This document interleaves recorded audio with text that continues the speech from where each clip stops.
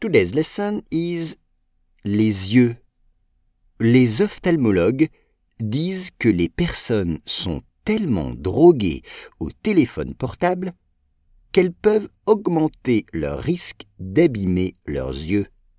Once again, les ophtalmologues disent que les personnes sont tellement droguées au téléphone portable qu'elles peuvent augmenter leur risque d'abîmer leurs yeux.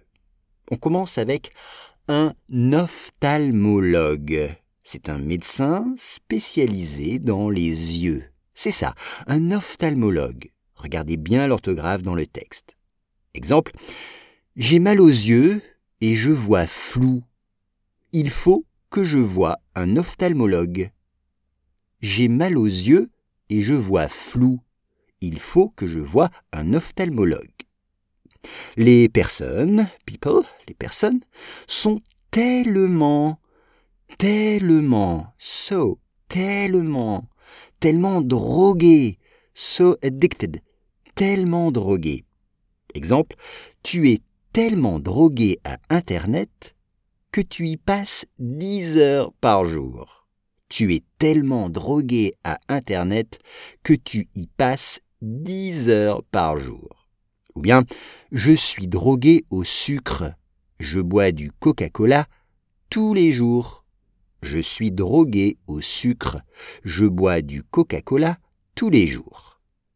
Un téléphone portable, un smartphone, un téléphone portable, augmenter, to increase, augmenter. Et dans le texte, qu'est-ce qui augmente? Les risques. Augmenter leur risque. To increase their risk. Augmenter leur risque.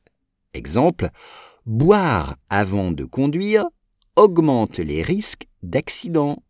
Boire avant de conduire augmente les risques d'accident. Et puis, là, ce sont les risques d'abîmer leurs yeux. Abîmer, to damage. Abîmer, faire du mal. Abîmer leurs yeux. Exemple, si tu mets tes chaussures dans la boue, tu vas les abîmer. Si tu mets tes chaussures dans la boue, tu vas les abîmer. La boue, B-O-U-E.